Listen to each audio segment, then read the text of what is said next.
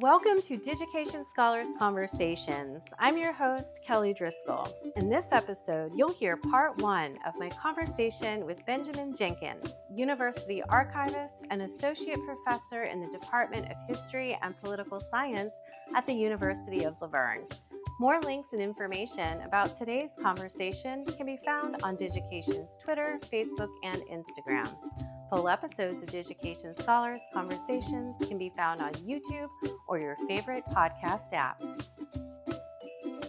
Welcome to Digication Scholars Conversations. I'm your host, Kelly Driscoll, and today I'm so pleased to invite Benjamin Jenkins, University Archivist and Associate Professor in the Department of History and Political Science at University of Laverne. Welcome, Ben. Thank you, Kelly. It's a pleasure to be here today. I am happy to talk about the wonderful things that Digication has allowed me to do with my scholarship, and more importantly, all the wonderful things that it enables my students to do in the classroom. Oh, well, thank you so much. The pleasure is all mine, and I thought it would be really fun today to kick our conversation off talking about some of your recent books. As I was preparing for our call today, I learned that Ben is author of a couple books that piqued my interest just because of my background a little bit. Ben, I was actually born on I don't think it exists anymore, but it was born in the Air Force Base Hospital in Victorville, California. And although I grew up on the East Coast in Virginia, always had this kind of magnetic pull back to California, and always dreamt about having a yard with citrus trees in the back. And actually, that did come to fruition, pardon the pun. Wonderful. But, I get it a lot. Yeah. I didn't make it to Southern California, but I lived for about 10 years in Silicon Valley in Palo Alto, and did happen to have some orange trees and lemon trees in my backyard. And now we're back on the East Coast, so I miss those a bit. And I don't know if you know if they would grow in the climate here in North Carolina, where I am now. But I would love to hear how you got interested in citrus and some of your explorations. The two books of Ben's that got me interested in having him talk about this today were Octopus's Garden, How Citrus and Railroads Reshaped Southern California, and California's Citrus Heritage. So, Ben, tell our listeners a little bit about these. I'd be happy to. So first of all, there's a variety of citrus for just about any place in the United States. I could name a few that would do pretty well in North Carolina, which is I'm glad to hear. It's reasonably sunny out there. You get a pretty healthy amount of rain, from my understanding. So yes, we do. And citrus, orange trees in particular, are very finicky about having a constant water supply. But as far as my interest in citrus as sort of this historical topic, growing up in and now working in Southern California, you're sort of surrounded by the remnants of the citrus industry. I live, for instance, about 10 minutes away from an old citrus packing house, which has been converted into retail and apartment space. So it's sort of a mixed use area today. But it still has old orange and lemon packing equipment. It's right along the railroad tracks. You can see the retractable doors that would have opened, that would have allowed the workers to unload their fruits directly onto ventilated refrigerator cars.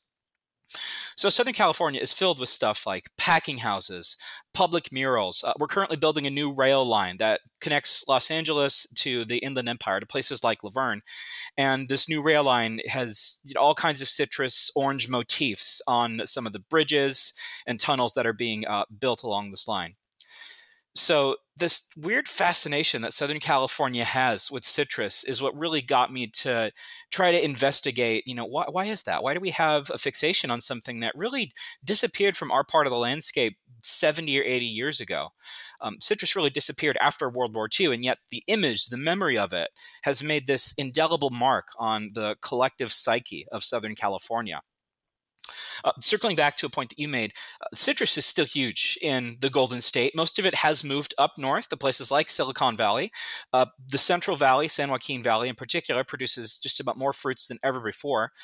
But in investigating why citrus was such a huge part of Southern California's self-image and the image that it tried to broadcast of the state to the rest of the country, I came up with the fact that it really is inseparable from the railroads.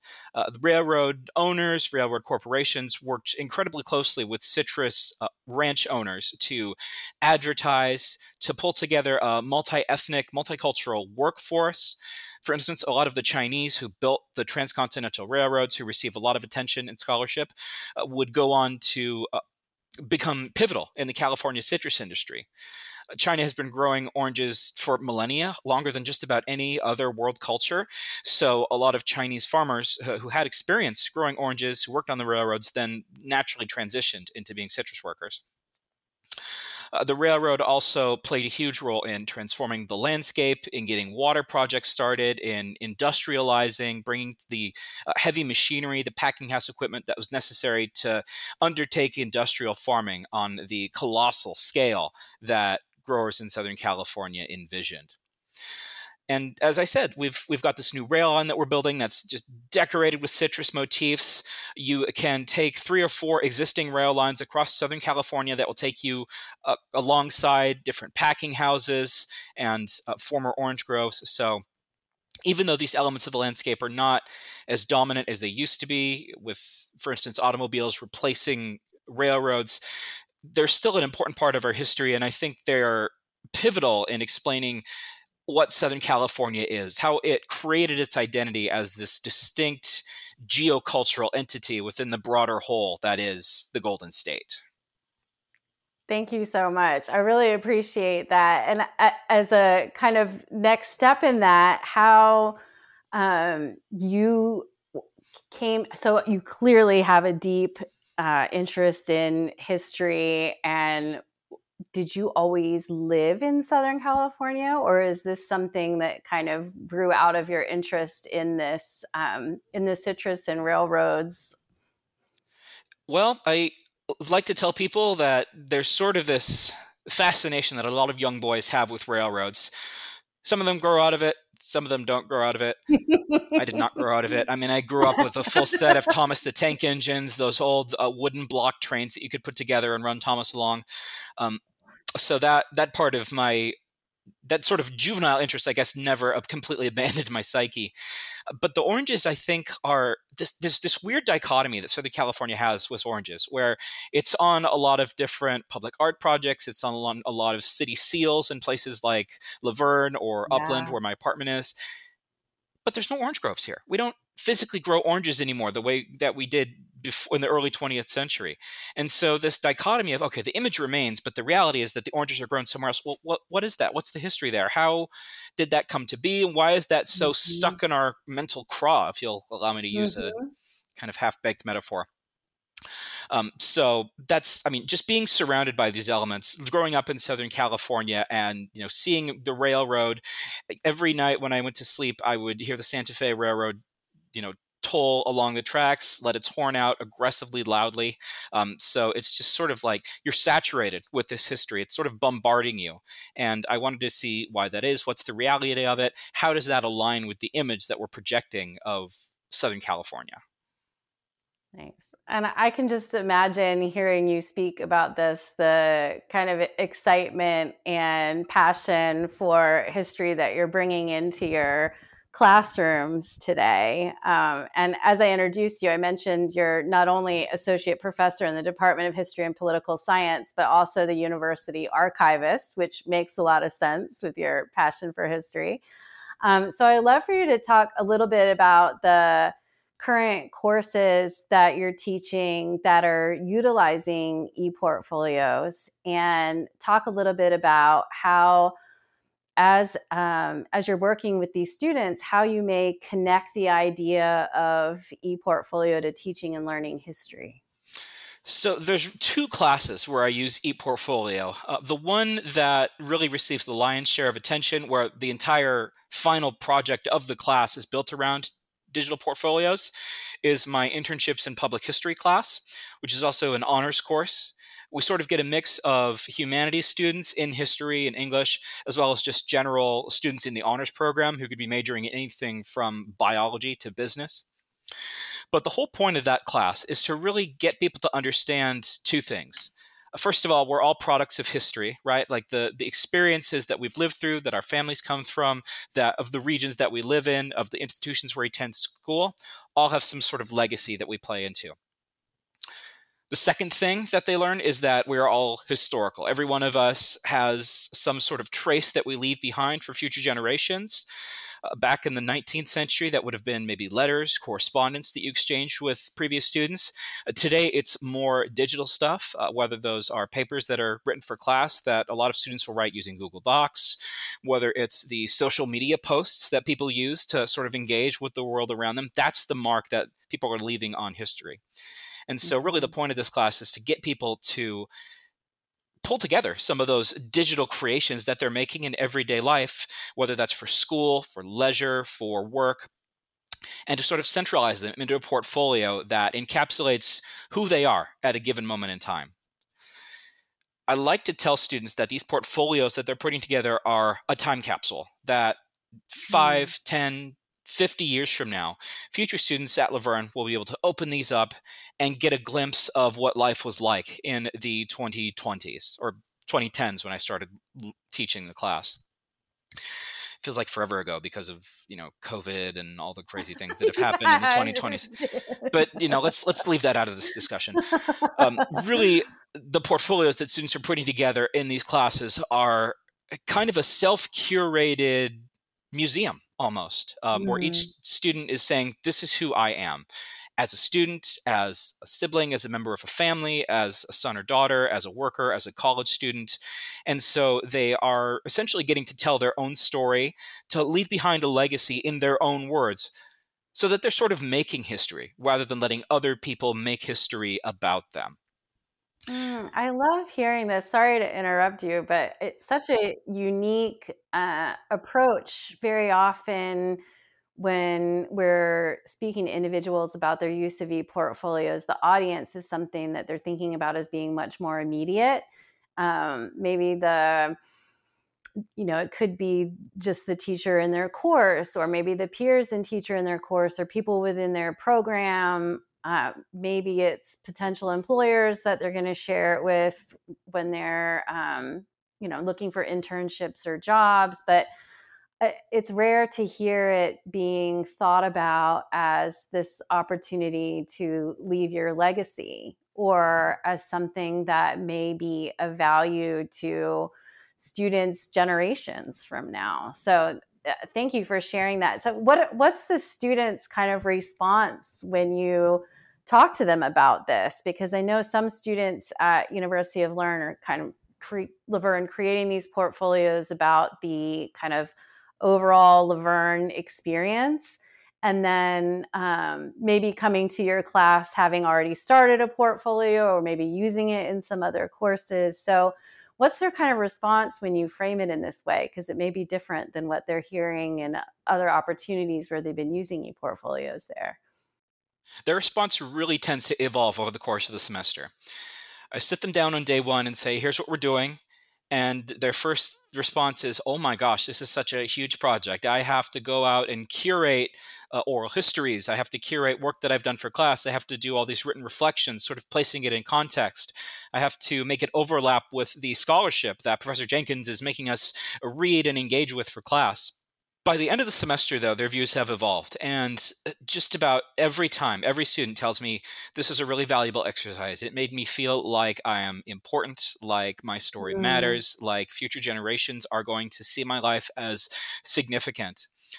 mm, We spend a lot of class time sort of going over the history of the university, how it sort of transformed from this small religious college into the large multicultural center that it is today. I should also mention that Laverne is an HSI, Hispanic Serving Institution, which means that I believe over 40% of our students are Latino, predominantly Mexican mhm. American. And students really appreciate the opportunity to take their heritage and to insert it into what until recent decades would have been a predominantly white institution. So they Right. get to insert that diversity of heritage, of ethnicity. LGBTQ students in particular have made some really dynamic portfolios for class where they say, this is my identity, and I finally feel like I'm in a space where that is important, where I don't have to hide it anymore. So the overall Mhm. point of these portfolios is that students have this amazing tendency to use it as a way to broadcast their identity, to sort of self-validate and to feel a sense of belonging at this academic community, which, I hope I'm giving them educational tools. I'm giving them the skills that they need to put together an archive to succeed as historians, to manage digital information systems, or to craft a portfolio that'll be useful to them later. But I'm also hopefully giving them an opportunity to validate the person. And Digication is really just brilliant in allowing students to bring together video, audio, text, any kind of format to fulfill the parameters of that assignment and to make students feel like I'm a valuable member of society. Let me show you why. It's just the fact that students are so willing to engage with this and see it as a tool to thrive academically and personally. It's really empowering for me as an instructor to see at the end of every semester. Yeah. Oh, well, thank you so much for sharing that. And I hope we might also have the opportunity to speak to one of your students. I'll chat with you about that after our conversation today, because I think that hearing their perspective and experience too is part of this kind of journey that they have in your courses to start to recognize. You mentioned belonging, and that's something that, from our perspective, is a big reason why we're doing what we're doing at Digication. That we really want this to be their space to tell their story, to share who they are, who they want to be. And you're really framing it as the opportunity to not only discover their belonging within the school community, but also their belonging to the institution as part of this broader history, right? So it's a Yes. really powerful tool in the way that you've positioned it with your students. So thank you so much for sharing that. And I think that many of our listeners will probably have a takeaway from this conversation and start thinking about that bigger picture in terms of the history of the institution and how their students connect and its connections to the community as well.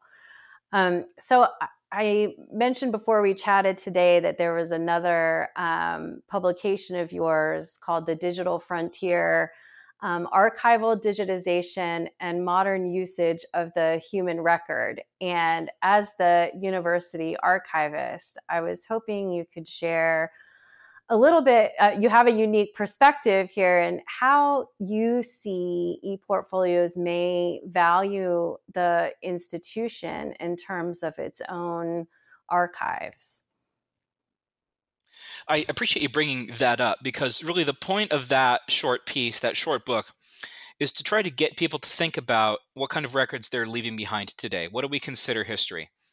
A Mm-hmm. thousand years ago, it would have been manuscripts, parchment paper. 1,000 years before that, it would have been stone or wooden tablets that we would see used in places like Greece or Rome. Today, it's tweets.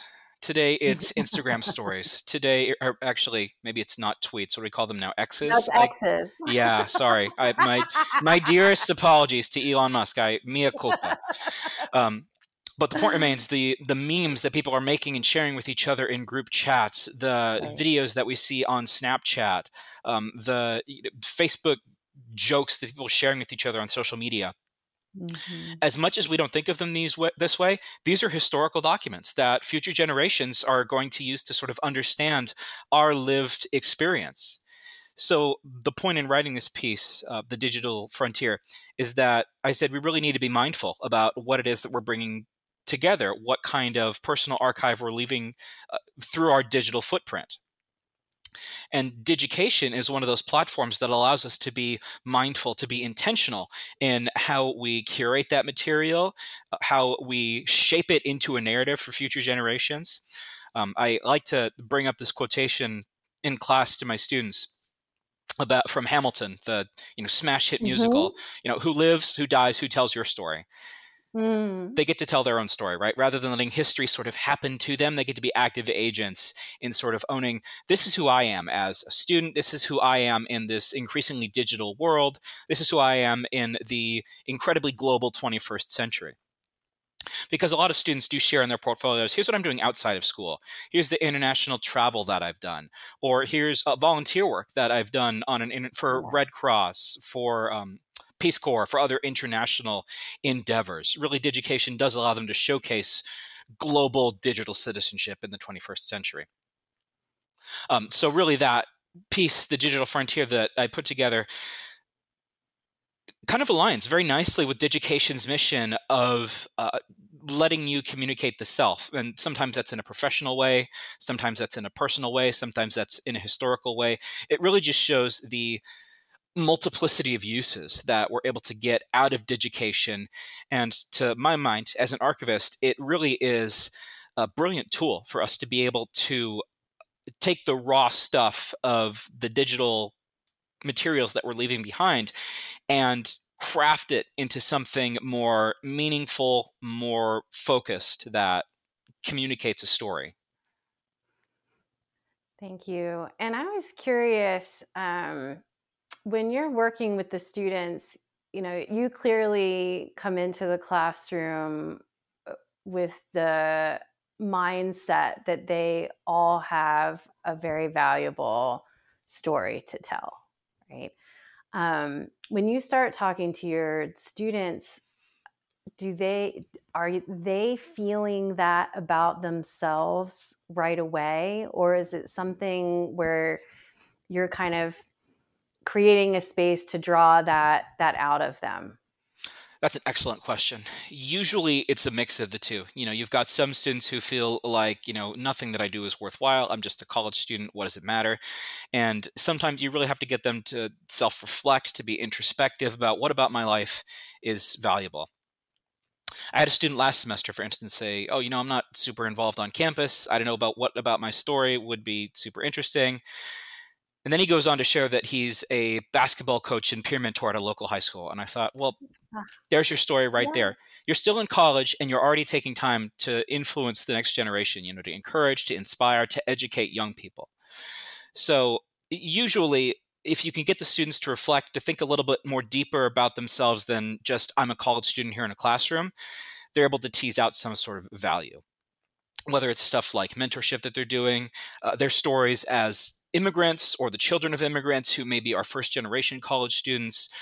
Sometimes it takes a little bit of deep thinking on their part, but invariably, every student sees that his or her life is valuable, is worth communicating to the next generation. Although sometimes you really do have to kind of get them to think very critically about their lived experiences before they reach Yeah. that conclusion about themselves. Yeah. Yeah. And I was also curious, when you're working with the students, are you providing them any kind of support in how this kind of reflective process that they're going through as they're developing their ePortfolio connects specifically to learning history? Oh, yes, definitely.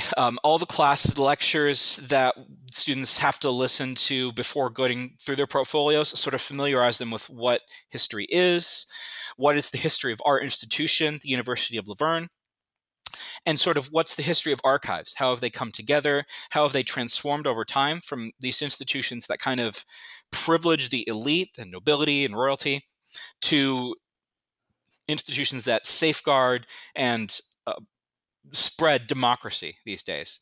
Mm-hmm. That's a shift that a lot of archival theorists like to date to about the 1790s, the French Revolution, sort of transforming archives from something that belonged to the king to something that is supposed to serve the nation, right? To safeguard democracy, to make information, history, knowledge available to everyone. That's just one example of the kind of learning that we do in class. Students do have to sit through lectures. We have detailed seminar style discussions around historical readings about the University of Laverne, about archives in general.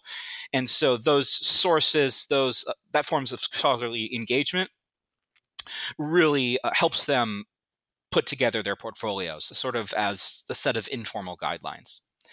They also have a written prompt that they have to follow. I'd be happy to share that with you after this if you think it would be Oh, yeah, valuable. that would be great. We can always include things in the resources kind of area of notes for Okay, our publication. So, wonderful. yeah, any of that that you would like to share would be wonderful. Our community of listeners is always very interested in any kind of prompts that various teachers are using, especially those that may be embarking on the use of ePortfolios for the first time, or maybe looking for ways to continue to have students thinking deeply and responding to the work that they're doing in the course or experiences that they're having outside of the classroom. So that would be wonderful. Yes, we can follow up about that as well. Okay, excellent. Yeah, because that I do have very detailed outlines about your portfolio should include, these 5 or 6 sections, and Yep. here's examples of content that you might have. So they're not just like creating it all from scratch. They have a set of guidelines about like, okay, here's Yeah, you've generally what got I should some be doing. scaffolding in Yes, place. exactly. Yeah, yeah, yeah. There, in the portfolios that I've had the pleasure of reading, the reflections that the students have written are really what led me to discovering you, Ben. So it's wonderful to hear that you're open and sharing some of the scaffolding that you've got in place, that it's leading students through this wonderful reflective process. The quality of the reflections is really quite strong. I Um, agree. There, so it's I was interested in hearing about the capstone project. We work with a number of institutions that use ePortfolio specifically in the capstone experience. And I was curious if that was something that you'd always done, or if you started with the internship course and then went into using it with the capstone. Tell us a little bit about your use of ePortfolio specifically in that area. I'd love to. So that's the second class that I use ePortfolio in. It is the senior seminar for history and political science students at the University of La Verne.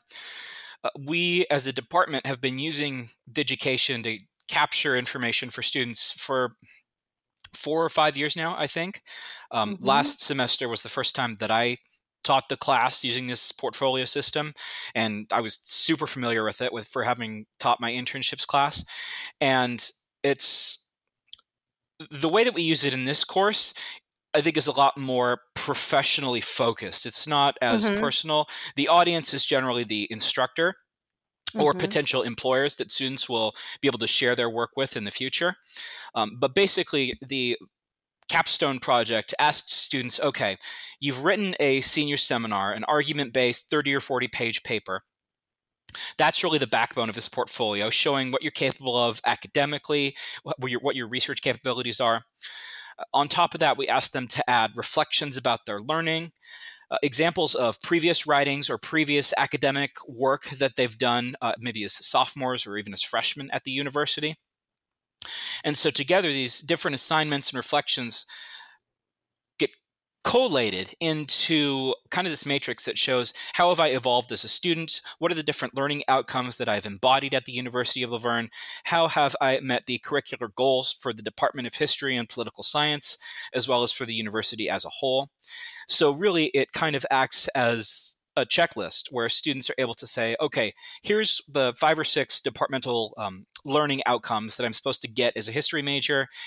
Here are the assignments that I'm sort of mapping each one of those competencies towards, showing how I have achieved the baccalaureate learning outcomes. So this is very much geared towards also getting our accreditation and keeping our Mm-hmm. accreditation, showing that students are meeting the learning outcomes that we've set for them. We share these portfolios with the accrediting agency that I can't remember the name of right now because it just changed names. It used to be called WASC, which is the Was WASC, yes, yes. it was Oh, WASC, yeah. but now it's We'll include that in the notes too. okay. Thank you. Yeah, I apologize to WASC for not remembering their new name. It was just WASC forever. So, Yes, yes. but yeah, the portfolio really is sort of something that we have students do not only for our good to show, hey, we are helping them meet these baccalaureate learning outcomes, but also we give them the opportunity to showcase their professional skills. They can download these portfolios later, show them to potential employers. Obviously, these portfolios are living documents so that they can add new materials over time as they enter the workplace, maybe sharing work projects that they've completed, or if they go into academia, publications that they've been able to issue. Remind me to talk about this, and I can actually discuss how I use Digication for my promotion process at the Oh university. yeah, absolutely. Yeah, Absolutely. we could put a pin on that I'll and put a connect pin it. in that. Okay, perfect. Yeah, we'll unpin that in a minute. But yeah, I think the use of the ePortfolio in our capstone class is a lot more intentional and standardized. It's not as much about individual creativity as it is about embodying professional scholarship. This concludes part 1 of our conversation. To hear part 2, be sure to subscribe to Digication Scholars Conversations on YouTube, iTunes, Spotify, or your favorite podcast app. Digication Scholars Conversations is brought to you by Digication, a technology platform powering the most innovative ePortfolio programs in K-12 and higher education. Our website can be found at digication.com. If you enjoyed today's conversation, please like, subscribe, and share with a friend. Thanks for tuning in.